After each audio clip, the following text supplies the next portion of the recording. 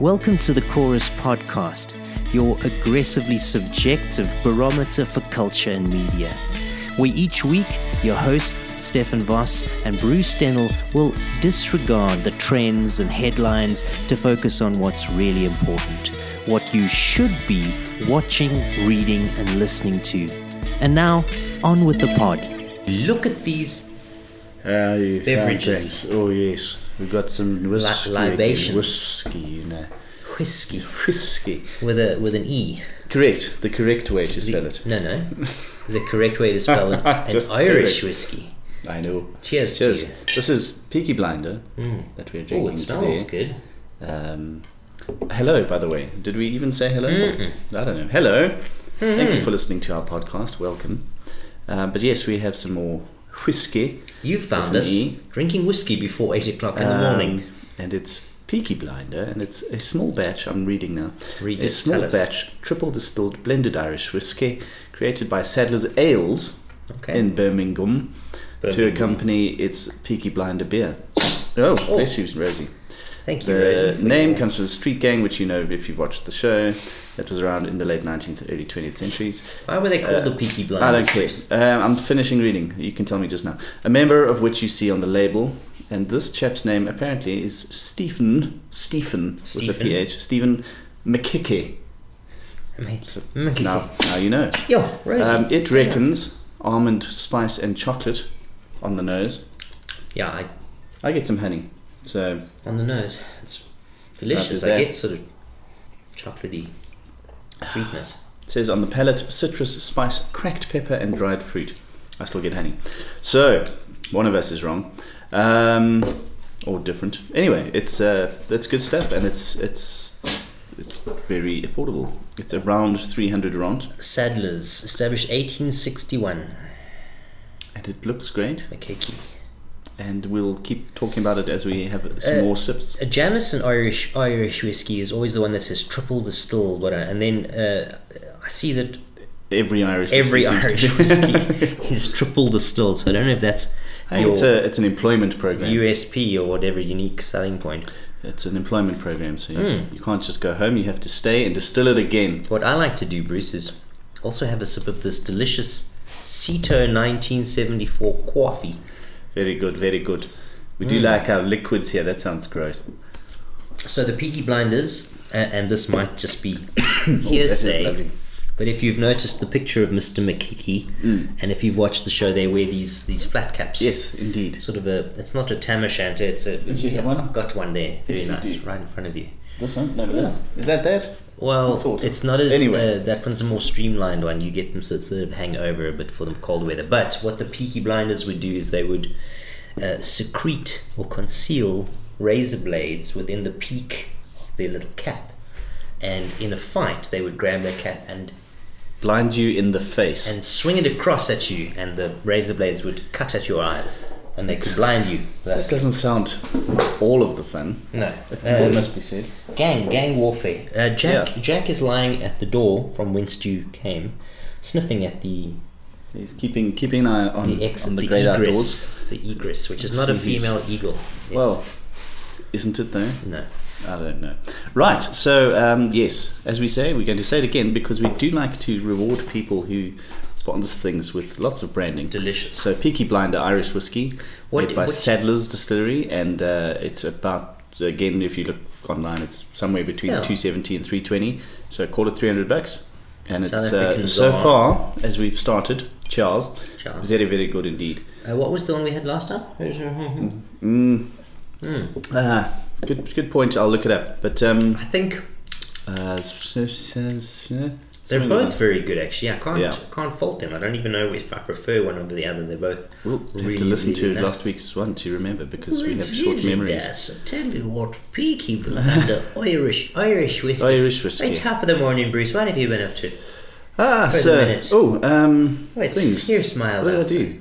I did want to talk about something very much in particular. In the live, you've been out, you've seen a thing. I've seen things.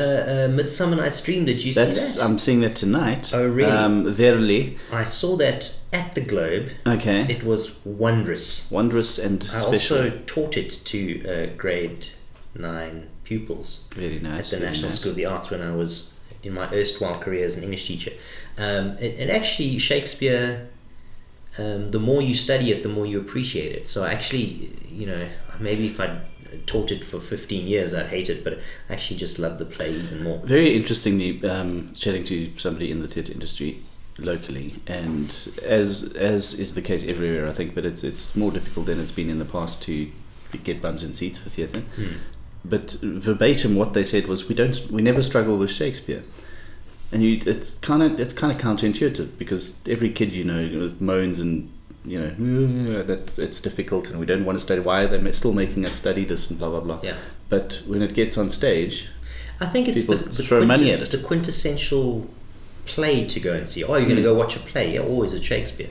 So maybe there's that pull of, if I'm going to go to the theatre for something, I must go for Shakespeare. That's what theatre is, which is... I'm not sure. Well, yeah. No, I'm genuinely not musicals. sure. I'm not disagreeing and not sure. I'm just actually not sure. Because Shakespeare's it's... wonderful. Maybe there's a thing of, I should appreciate Shakespeare, even though I don't understand it. So that might be it, yeah. Maybe they want somebody to talk I'm about going to assuage on their own podcast. My guilt, yeah. Yes, so anyway, that's very interesting. The use of the word assuage. And also, maybe we want to start on listening, what we've been listening to, because I went to a live event, but it... Tell us about, was it Mr. Auld? It was Mr. Auld, Robin Auld. No, dog. Whose music we've spoken about fairly regularly on the show. One of South Africa's great singer-songwriters, and this is what I want to talk about, guitarists. So I sent you just half a second of slide guitar playing. Guitar playing. Behave yourselves. But on a so it's great because he's the instrument, because he's playing on a battered old Ibanez rip-off J200 or something, with a funny little pickup in the sound hole through 2 Boss pedals. Okay. You know what I mean? A metal zone and exactly. Yeah. And it sounds phenomenal. And again, who plugged his acoustic guitar into a Marshall stack? Buffalo. Grant Lee Buffalo. Okay. Carry on. Sorry. But just the things. So you look at it and you think, well, that's interesting.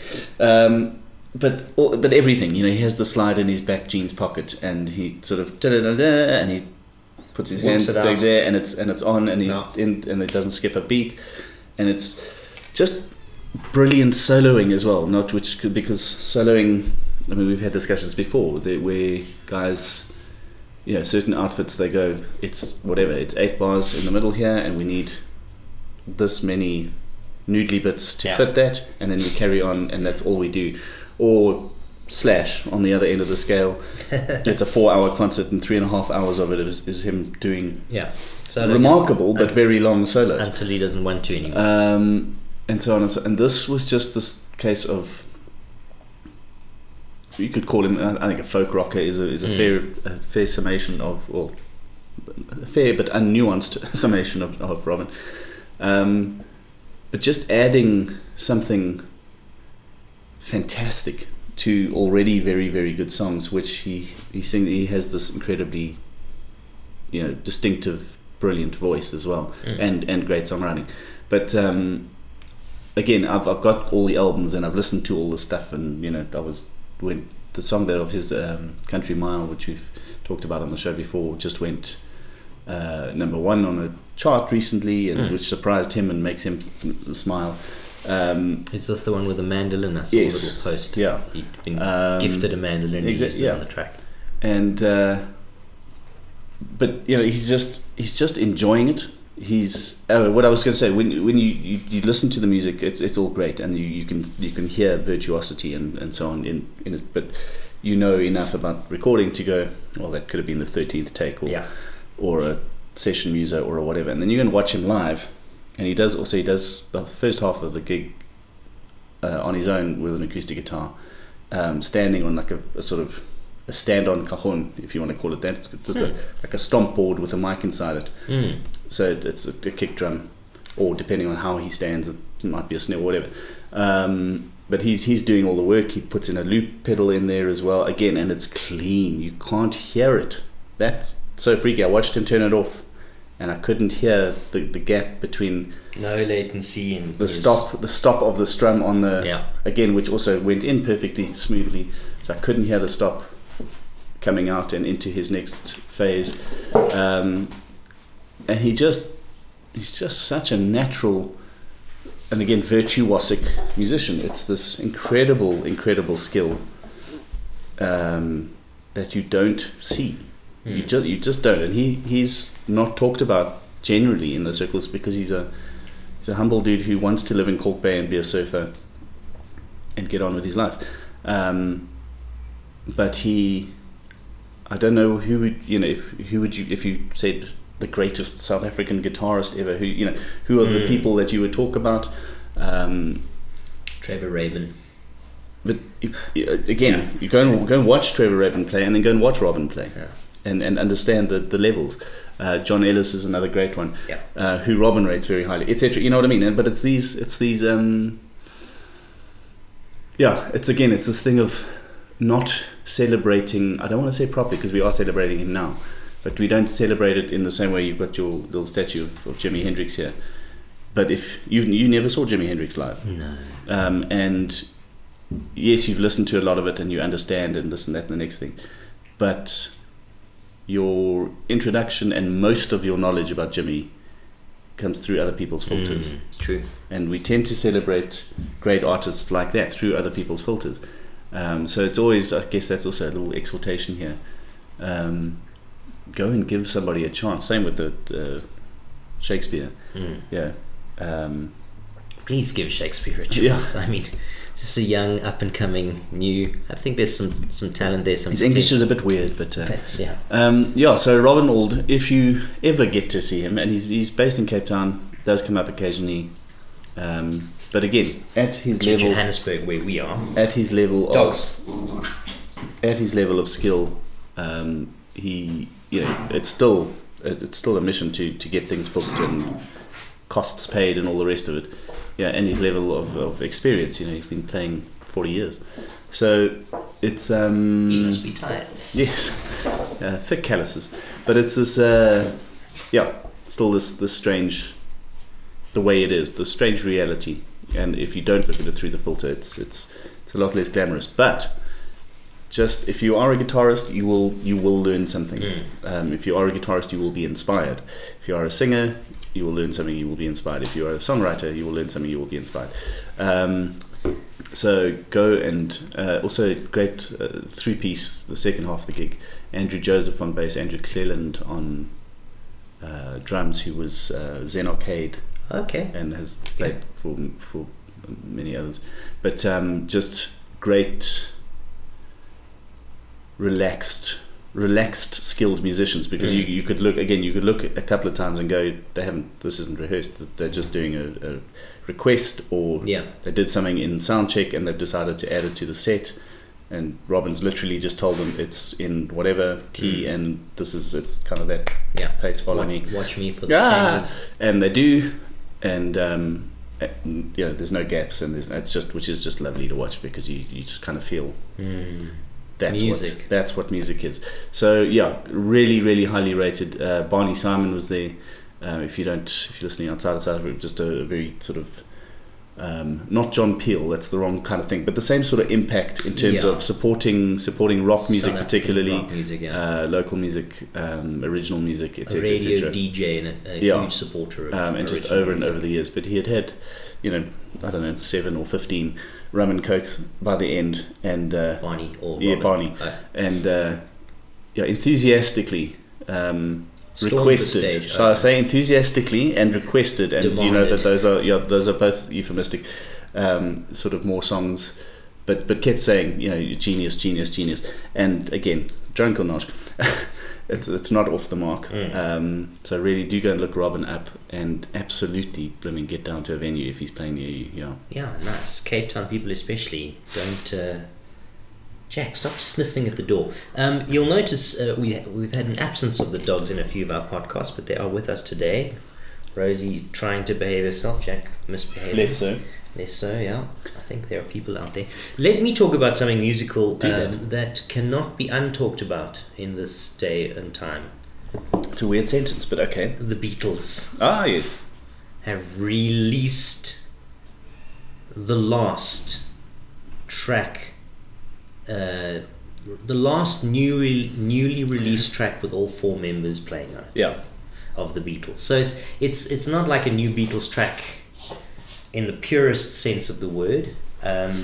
Those who know will know, but if you're a massive Beatles fan like I am, but I think in the 90s, or at some point after John had been killed, Yoko found a cassette tape of some demos that John was messing with.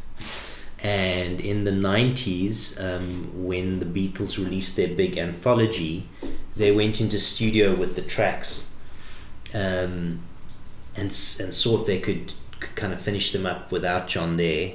They managed it with 2 of them, but there was a third where they couldn't actually, I mean, they tried, but they couldn't separate the piano playing and the voice in the demo, because it was just piano and voice, John. But around the time that Peter Jackson did the Get Back documentary, the technology was developed. Machine learning and AI played a part in it, where they could now separate those tracks. George Harrison, in the meantime, had died of cancer, but his inconvenient. Yeah, but his parts that he played when they tried originally were recorded and were there. So Paul and Ringo got together with this newly separated vocal take of John's. It was a song that, as far as I'm aware, was meant for a solo project of John Lennon's. But he's dead, so what can he do? but for the Beatles to come together and work it as a song and release it, so they did that. So it's Paul replayed the piano part.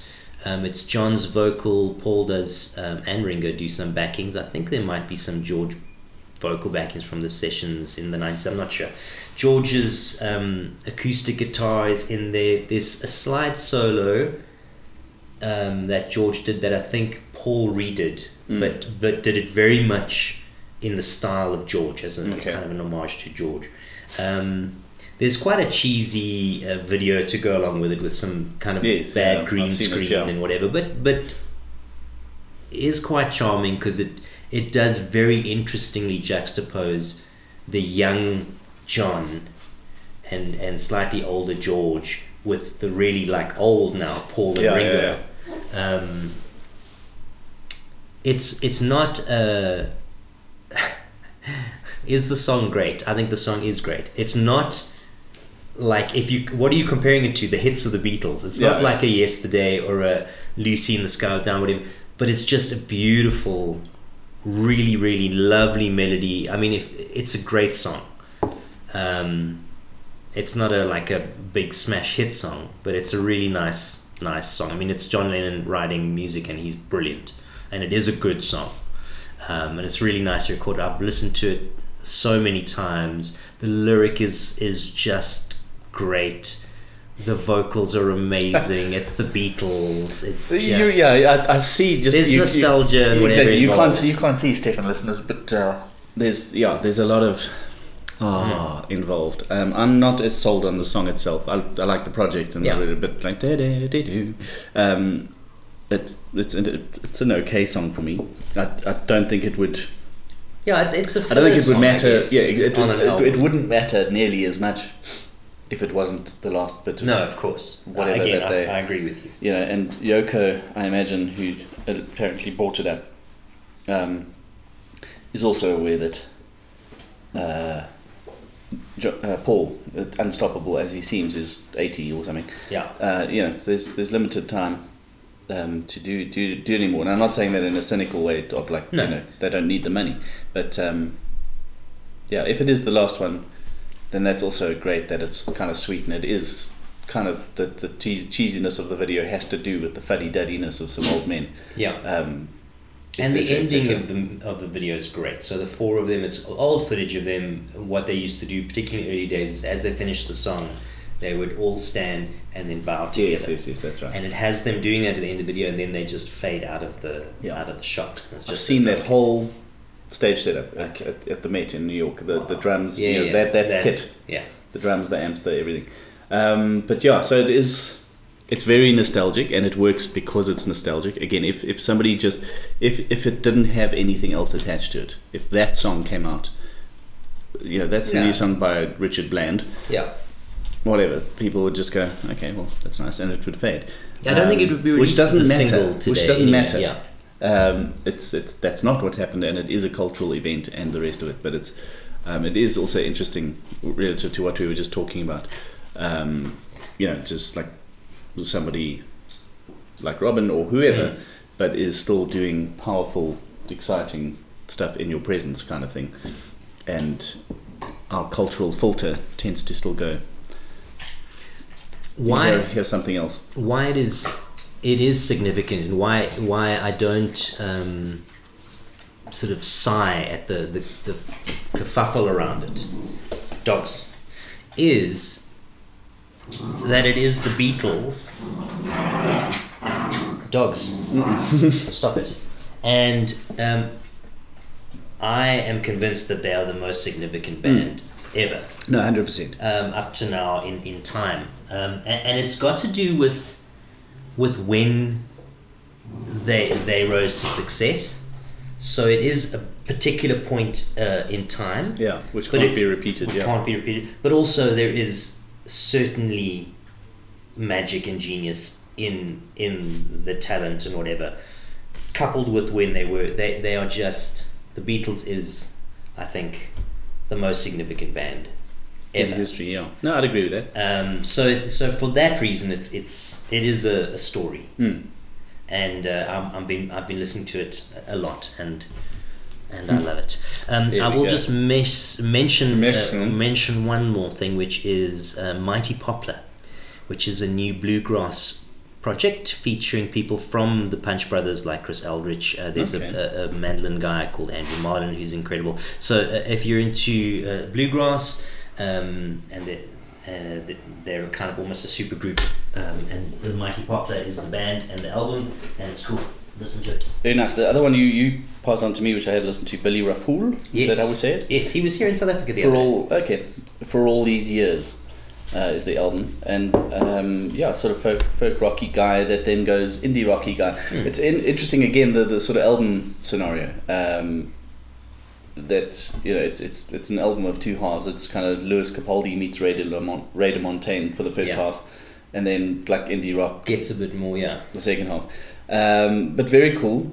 Solo singer songwriter guy, obviously without the marketing budget of a Lewis Capaldi or whoever, but just as much to offer, and some great tunes.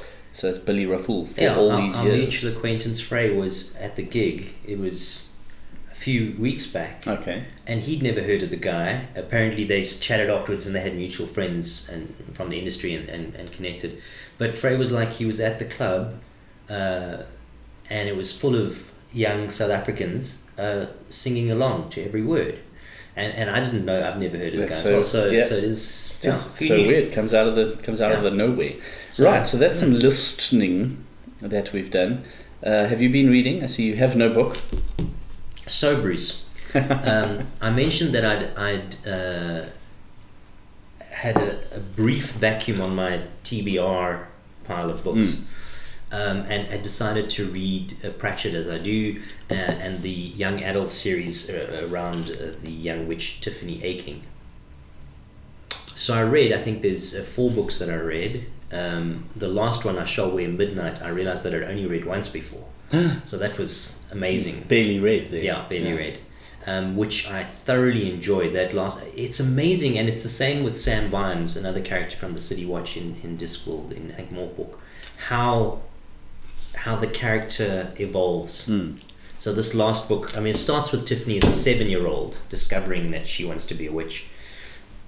And in this last book, she's 12 or something, but the characters just evolved in the hierarchy of the witches and the village and in wisdom and all these things. It's fantastic. So there was one other book in the series. It's called The Shepherd's Crown. Okay. And it's the last Pratchett that he wrote, which I think Rob Wilkins probably physically wrote. By that point, Sir Terry was just dictating. It's been criticised a bit because it does feel the effects of someone really on their last legs. I still enjoyed it, but I couldn't bring myself to read it again. So I stopped there before the last in the series. It's also the book in which one of the most famous characters of Terry Pratchett, Granny Weatherwax, one of the witches of Lanka, dies. Yeah, spoiler alert. In that last one, the Shepherd's Crown, or Shepherdess's Crown, Shepherd, I don't know. Yeah, but I didn't read that, but now I've sort of finished that cycle, and I'm reading something else now, which I'll speak about once I've completed it. Do you at least have a to read pile again? Is it a slow process? It's a slow process. I have I've hit a bit of a financial wall again, so maybe for Christmas I'll sell a dog. I'll sell a dog. Which one, Jack? You're going kidney. Right. Well, we can sell some Peaky Blinder. I won't sell them. No, but did we mention we were drinking Peaky Blinder? Delicious. It's an Irish very nice whiskey with an E. Very, very good, and also affordable. This is a big deal. This whole affordable bit. Yeah. Because it's what is it? A blend? It must be a blend. It's not Irish whiskey is usually. It's not like a single malt Scotch or something like that. Crafted from an exceptional blend of grain and single malt Irish whiskey, aged in a bourbon cask. Bourbon cask. You see, that's where those, especially the chocolatey. This is very interesting to me. The thing I read just now was off the interwebs, and now I'm reading off the label. Fruity with notes of apricots and orange peel, none of which was mentioned. With a subtle sweetness of vanilla and honey. I knew it. You knew it. Accompanied by a hint of chocolate and cinnamon to finish. Bold but exceptionally smooth. Yes, I'd go with that. So I'd go with let's. There's a tip from the top based on a sample size of 1. If we distilled read the label on the whiskey bottle, not the. If we distilled our own whiskey, we would go away from words like bold and smooth. And what would we say? I think probably just English. This whiskey. We'd go. This will wake you up and slap your mother through the face. Something like that. Or it'll let you sleep and stroke your dog while you're napping. Yeah. Or something. This whiskey will kiss a stranger on the mouth for you. Yeah, so you don't have to. The mention of the orange peel, that actually I could put it in an old fashioned. I can feel an old fashioned in there. That's lovely. Right, so my reading, Ian McEwan, Machines Like Me. Read it. In fact, I may have spoken about it on this very podcast. That could have happened.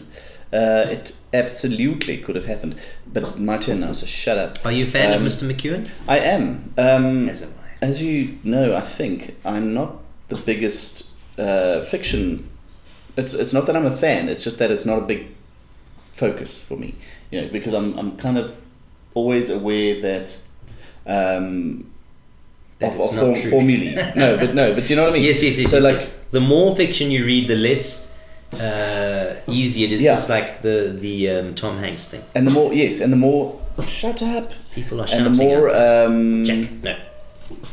For instance, the more in a genre somebody puts out. So somebody like whatever, Will Smith or Tom Clancy or this or that and the next thing. You're just going. Martin. It's going to be this kind of thing, and there are spots where that just works, or you're just in the mood for a similar thing again and again. Jack Reacher, I enjoy a Jack Reacher. Terry Pratchett. And it's going to work like that. He's going to do these things.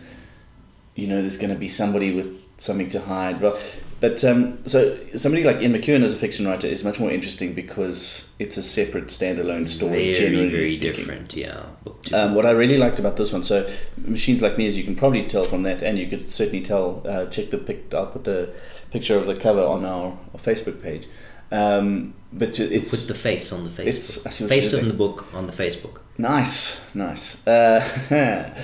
But yes, it's a chap who buys himself a robot, essentially, artificial intelligence, which is the very highest end of the artificial intelligence now. Essentially a person with machinery inside, designed to feel and be good, and all of the complexities of that. Now, what I like about how Ian does this, pretty much everything happens in a household. Or a building with a couple of people, meeting and this and that. I don't want to give anything away, but it's all very, very compact. I remember nothing of the book, and I always do this. I forget. You should read it again. I must read it again. But essentially dealing with massive themes. So Yeah. artificial intelligence, what will it do, what won't it do, and he does that cleverly. He links it to politics of England at the time, in which the book is set, Thatcher and Yes. just after, is artificial intelligence. So there's some sort of time things which, without doing any research, you kind of is that lining up, or is that just part of the fantasy, part of the fictional world? Like, was there this kind of AI when Thatcher was in office? But it doesn't really matter. Is the short point, because if it was an issue, then it would have had this effect on politics, or vice versa. Yeah. So he's very clever at that. And his protagonist is also just a guy that's just normal in an almost dull sense. He's got his issues. He has his little successes as well, but he's getting through the day. And a robot, a sort of designed life form that can technically do all sorts of things that he can't is a threat, but it's also fascinating, and he's a huge fan, the protagonist of Alan Turing, who appears in the book, which is lovely, because just to get a different sense, and it's fiction, but it's based on biography and so on and so on, so you just get a sense of Alan Turing and his impact on so much of what we do now on that computer and this microphone. Yep, absolutely. Who knows? The interwebs, he was just involved in everything. So it's really, really fascinating in a way that provokes thought, but doesn't require you to get all technical. You don't have to study anything. You don't have to try and understand complex technical language, any of that. Yeah. It's just a case of going, something like this would have an effect, and the effect, because it's well written, is something I can imagine, and extrapolate to my own experience. And I like the way, again, not that he's writing, it's his responsibility to make me happy, but it makes sense, the way things progress, the way things add up, and there's lots of complexity. There are ethical issues, there are relational issues, blah blah blah blah blah, and just does make you think about a lot of how will AI in physical form, like a robot, how will it affect relational issues? It's not about, those are separate issues, but it's not about it taking your job. It's not about it doing sums faster than you. It's not about it lifting heavier things, whatever. But if it can provide emotional satisfaction in a relationship, then what are we dealing with? Things like that. So an interesting book, a well-written book, a small, as I say, I love that it's a small, complex, multi-layered scenario that everything happens in, while dealing with very, very far-reaching themes. So Ian McEwan, Machines Like Me, recommended. It's this big. Ishiguro's Clara and the Sun, which is also the robot AI thingy, but with the idea of putting someone's consciousness into the machine. But if you're a fan of McEwan, and you should be, very highly recommended. His most famous, I guess, is Atonement. There was one a year or two ago called Nutshell, which was fantastic. It was the narrator was a yet unborn fetus. Yes, I read that. That was very good. Really, really and also can remember nothing, but except that I really enjoyed it. Yeah. Good. I'm now reading the Bongo and the Wedge, you two. Bono, Surrender, which I started this morning after finishing this last night, and is so far very good. All 6 pages or whatever I read over my cereal. Yes, well, good. Really nice. I mean, which replaces the old, if you grew up in the 80s, reading the cereal box over breakfast. Pretty much. What have you watched? Shall I tell you? Go, do it. Do the thing. So, Bruce, tell me. As you know, I'm Stefan, a massive fan of the TV series Deadwood, starring, loosely based on as true, opposed to true the relationship characters. status Deadwood. And one of my favourite characters in other than Al Swearingen, played by Ian McShane, is crazy good. was Shane. He is good. Yeah, Timothy Oliphant played a sheriff whose name I can see him in the role in my head. And he was just incredible, and it was such a great show, and I loved it so much. And then someone had said to me, "Oh, have you seen Justified?" Okay. Justified is again Timothy Oliphant playing this time a U.S. Marshal, but in contemporary time. And he is from the South, Louisiana, and he is just like he was in Deadwood. Is always about a centimeter away from losing his temper. Just always has this anger issue, but is this incredibly good. And that I think had 5 seasons or 7 seasons. Justified. It was just one of the most incredible TV shows. Not like mind-altering world like Sopranos, The Wire, brilliant. Yeah. But if you're looking at just like brilliant shows like Blacklist, Bones, kind of, really solid show. This was like that, but a step above. Just really great. And it's been however many years since the end of Justified, and they've just released a new series. Dun, dun, dun. So the original one was based on an Elmore Leonard story, Fire in the Hole. Okay. And this is now based on another one of his stories. Elmore Leonard. A famous kind of Western writer. I think I interviewed him. You may have done. And he was very odd. Profoundly odd. It was also, there was like a 12-hour time difference, so he may have been profoundly. It was the middle of the night, whatever. Yeah. Anyway, carry on. It's called City Primeval, and it's now set in Detroit, which is quite interesting. So it's basically this cowboy in the mean gritty streets of Detroit. But I watched it, and it really is brilliant. It is there's a fantastic villain. It's the guy Detroit, I think is how you say it in the French way. Detroit. Throw your hands up for Detroit. The guy who kind of made his name in the first season of Narcos. Yes. The sort of white American. I know who you mean. Yes, yeah. He is the villain in this Justified City Primeval season 1. And he is a truly frightening villain. And Raylan Givens, this is Timothy Oliphant's character, also has a daughter at this point, which is played by his actual daughter. Okay. Which is quite interesting. So it's I didn't buy the love interest. It's quite interesting. The love interest in this one is a lawyer, a black lawyer. And I don't know if they were trying. I don't know what. I didn't really feel a chemistry between them, although they tried quite hard. But it's really well written, very tense and taut and fantastic. Cool. What? It's on FX. Okay. I'm not sure what I watched it on. But in the original series Justified, the villain was played brilliantly by Walton Goggins. Ah, yes. Played this guy called Crowder, who was like a hillbilly. Yes, dude. Such a distinctive face. Yes. And in the very last scene of City Primeval, we cut to the jail, and it's him. Dun, dun, dun. And he makes it jailbreak.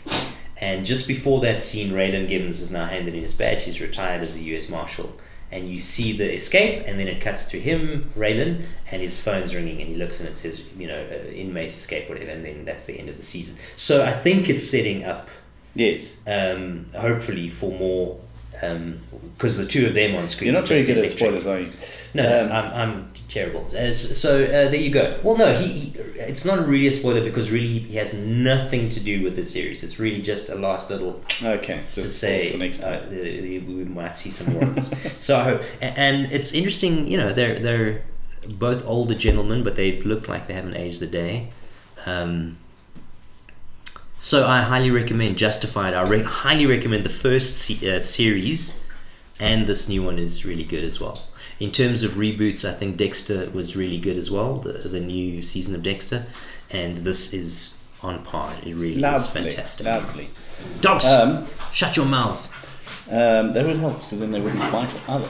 Shush. Anyway, so I on the Showmax, watching something called The Murdoch's Empire of Influence. Now, as you know, huge fan of Succession. Dogs. Stop the it. show Succession with Right, Brian and Cox. this is more true Well, life Succession. this is what it was based on, and Okay. it's He's almost a media guy, yeah, it's eh? almost hilarious how True close, to how life just it is. how much they ripped it off. Wow. But yeah, Rupert Murdoch, the undeniably the most powerful media mogul in the world. The world has ever known. Yes, and but hopefully on the wane. He is very old. Is he dead? Is he alive? But anyway, so this is a sort of whole 20. You know, it's clearly made for TV. You watch it on streaming, and then you see where the gaps for the ads would have been, and so on and so on. But and kind of breathless. That whole sort of he's 92 years old now. There we go. I'm sure he's a bit breathless, especially if he climbs a flight of stairs. Yeah. So yes, it's still with us. The devil doesn't want him yet, but it's not too far off. Absolute power corrupts absolutely. Yeah. But it's fascinating. Look, being in the media, it's fascinating, but it's also terrifying. Yeah. Just Sad. he's an astonishing man, but not in a complimentary way, not in a way you'd want to emulate. He's absolutely ruthless, and so it's just fascinating. You're going. I mean, this is a jump, and but you'll understand what I mean. You can't as Stefan can't get your head around Stalin, no, and how he would do what he did, yes, or Hitler or whatever. And it's the same mindset. It's just in this case not he's not murdering people. He's like, I don't care how I bulldoze you out of the way or what I do to your business or your livelihood, including if you're my child.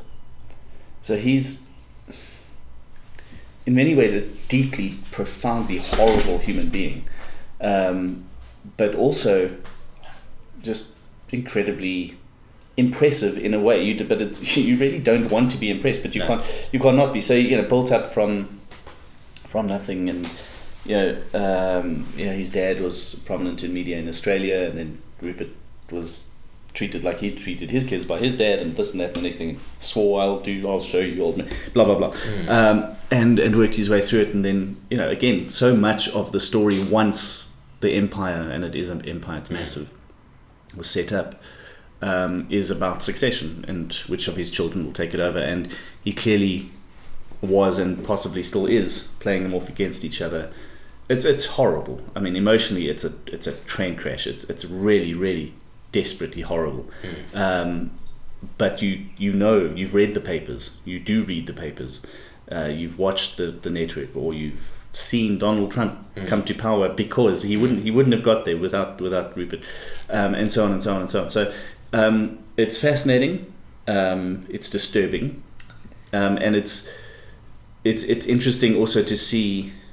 Again, if he didn't age, we'd be in great trouble going forward, because the industry's changed 100% since he got involved.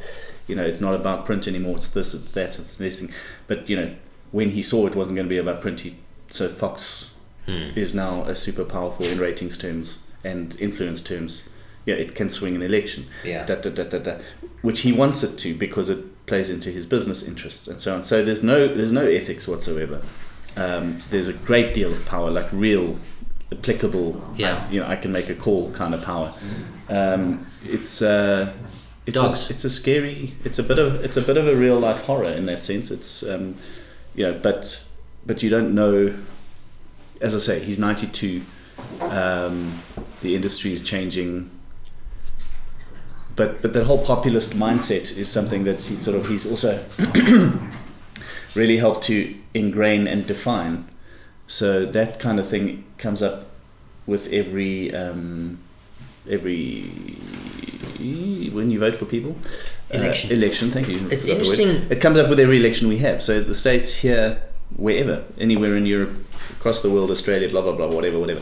That whole mindset, as it is partly like it is because of 40 or 50 or whatever years it is of Murdoch influence across various platforms and in various ways. It's interesting you talk about it. I thought about this yesterday, and I think it's been on my mind since watching, I think I spoke about this last time, The Fall of the House of Usher, which is a businessman who's also this massive, he built this empire, came from nothing, but did it on a dirty deed, and then ended up being very successful. But There's an amazing, and I recommend to our listeners that you go on YouTube and just say Fall of the House of Usher lemon. So this dude is sitting in a room with this detective, and he goes, well, when life gives you lemons, and the guy says, make lemonade, and he stops, and he turns to him and he goes, no. And he goes on this 2-minute rant, which basically says, no, what you want to do is you start a media blitz saying lemons are the most incredible things ever. But before you do that, you stockpile lemons. So you buy all the lemons out. Then you say lemons are the coolest things ever. You get, whoever it is, a Kardashian, to say lemon in a leaked sex tape. You get, he does this whole thing of social media, and then he says, then what you do is you genetically modify lemons so that they're just that much more lemony. Then you patent that seed. Then you go out in the wild and you spread that seed everywhere. Then every time that seed turns up on a farmer's land, you sue that farmer. Proper. And that's what this is. Yeah. And then he says, then when you sit back and wait for that money to just come in, then and only then do you make lemonade. Yeah. But what it does for me is it exposes an evil around power and wealth that is kind of under the magnifying glass, is at an extreme in business. And yesterday I thought this to myself. I thought, and I know people have done it, and I would think that the people that have done it are more in the exception and more dogs. Stop it. More in the minority. To be successful in business as someone with some ethical integrity and honesty, I think is virtually impossible. And all of the business psychology and business courses are built on people like Murdoch, where it's just you do whatever you can. It's about success measured by profit. Bottom line profit, that's it. So when that old granny phones you, you go, yes, she doesn't know anything. I'm going to just bulldoze her, steamroll her, and sell all my products and everything that she doesn't need, and make my big sale to make my manager. I mean, there's an evil in it. It is completely, but it's also what's also interesting. So I mean, you think about Murdoch, and then you go, okay, but how often do these people come along? And of course, unfortunately, now it's more often. But Rhodes was one. As I say, Stalin or whatever in a political scenario. Rockefeller. Or was he the dodgy? All of them are dodgy, but people who just didn't give a toss. And then there's a weird flip side, which is that because of their greed and their influence, certain things that are useful to us, of course, can be guaranteed. Things like electricity. So a country is not going to shut down in terms of electricity supply, because then the mining magnate won't make any money, and he is too driven by his bottom line to let that happen. So he will build power stations. And then he'll figure out, as you say, then it's the lemon situation, and we'll get the and people are benefiting. We'll get ripped off down the line, but we'll have electricity because he's greedy. So it's this really fascinating, disturbing, worrying, sickening thing. Interesting to watch. What I don't like about it, it has that sort of true crime breathlessness about it. And then.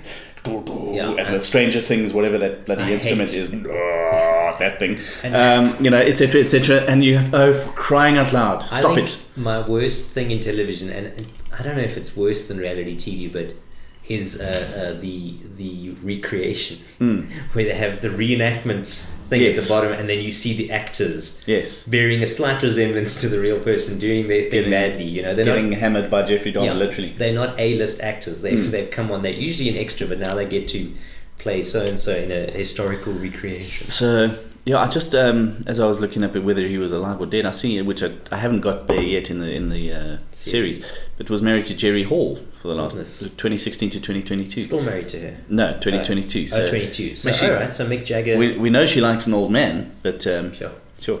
Anyway, there we go. So he seems unattached now, if anybody's keen.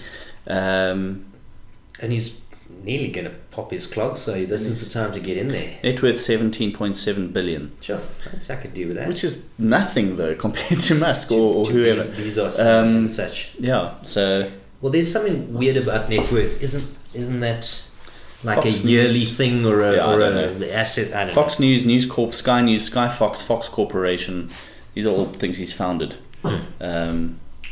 Holding company, News Corporation acquired 20th Century Big Fox, brother. HarperCollins, The Wall Street Journal, know. Holy moly. blah blah blah blah blah. So he is absolutely everywhere, and that is I scary. wonder what watch he wears. I've become such a watch guy lately. I'm at the moment a one watch kind of person, but it's more out of financial constraints than anything Now else. I would love to be the stupid, I've been you know, watching like lots of the watch draw that you see in Yes, some of those see. things, the rappers or whatever. Yeah, yeah. I'd love that, but Hodinky says, talking watches with Bruce Dennell. I see you've got some choice pieces from your collection here, Bruce. Talk us. There's a Patek, I see that. An AP over here, very nice. I see you've got the ceramic in Resonance, is that a thing? I don't know. The Resonance Type 3? Sorry, now I'm looking it up. Philip Stein. Are these the watches that he wears? Yeah. No. Come on, he's got to have some... And Rolex. Yeah, Rolex, fine, fair enough, but is he a little bit more adventurous than that? I'm not sure adventurous is his vibe. It's Okay, just fair enough. Aikilu is his vibe. Yes. Let's see what that picture is. There we go. See, he's bought a ring there, but I don't care about the ring. What is the watch? It's gold. It's a Let's see. Rolex of some kind. Is it? Yeah, that does look Rolexy.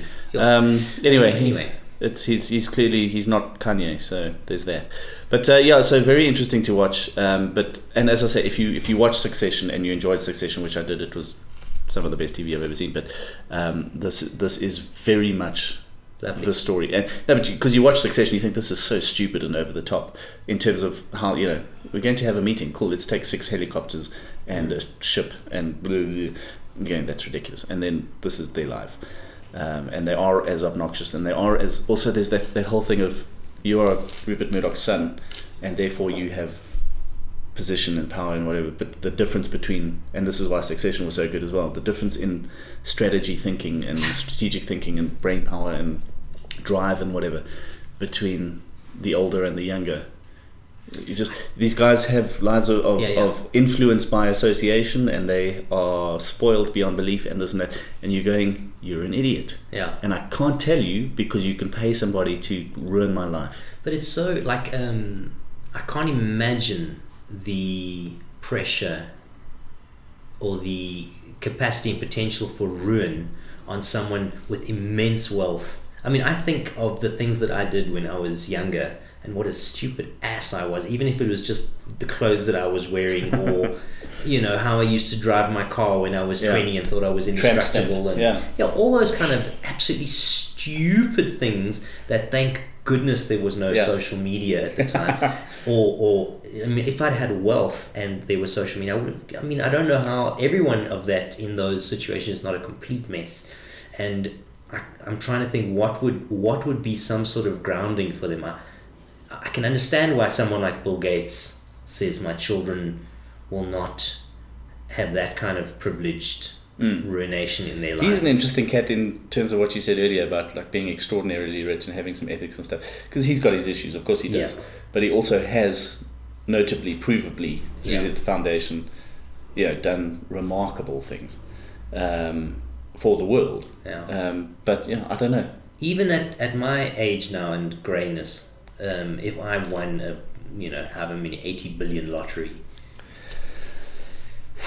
See, the thing is, I know that I would do incredibly boringly responsible things. So, for instance, I would pay off the bond today. I would do, but I would put away a sod load. But in that little bit, buy a watch. Yeah, in that little bit where you would be silly because you would allow yourself. I'd say, okay, I'm gonna if I've won 80 billion, I'm gonna take $1 million. I'm gonna do something stupid with it. In that little thing. How stupid would you be? I think I would be so stupid. I would buy all the vintage watches that turned out to be fake. No, that's the thing. I don't think I would. But I think it's relative to what you were saying just now. In my stupid youth with the blah blah blah, yes, absolutely. Now I don't think so because of the knowledge of the what comes later. Yeah, but you're only doing it with that little million. This is your flatter, your No. But then so then it would be I'd probably phone the estate of whoever famous musician and go, how much for the guitar? Yeah. How much for the original keyboard? How much for and they're going, no, but it's only for a foundation. I'd go, I'll double it then. Yeah. If it's going to a foundation. Fine. But now you go there, you meet the guy selling it to you, and he goes, you know what, Bruce? You know what I've also got? Come, let's just go.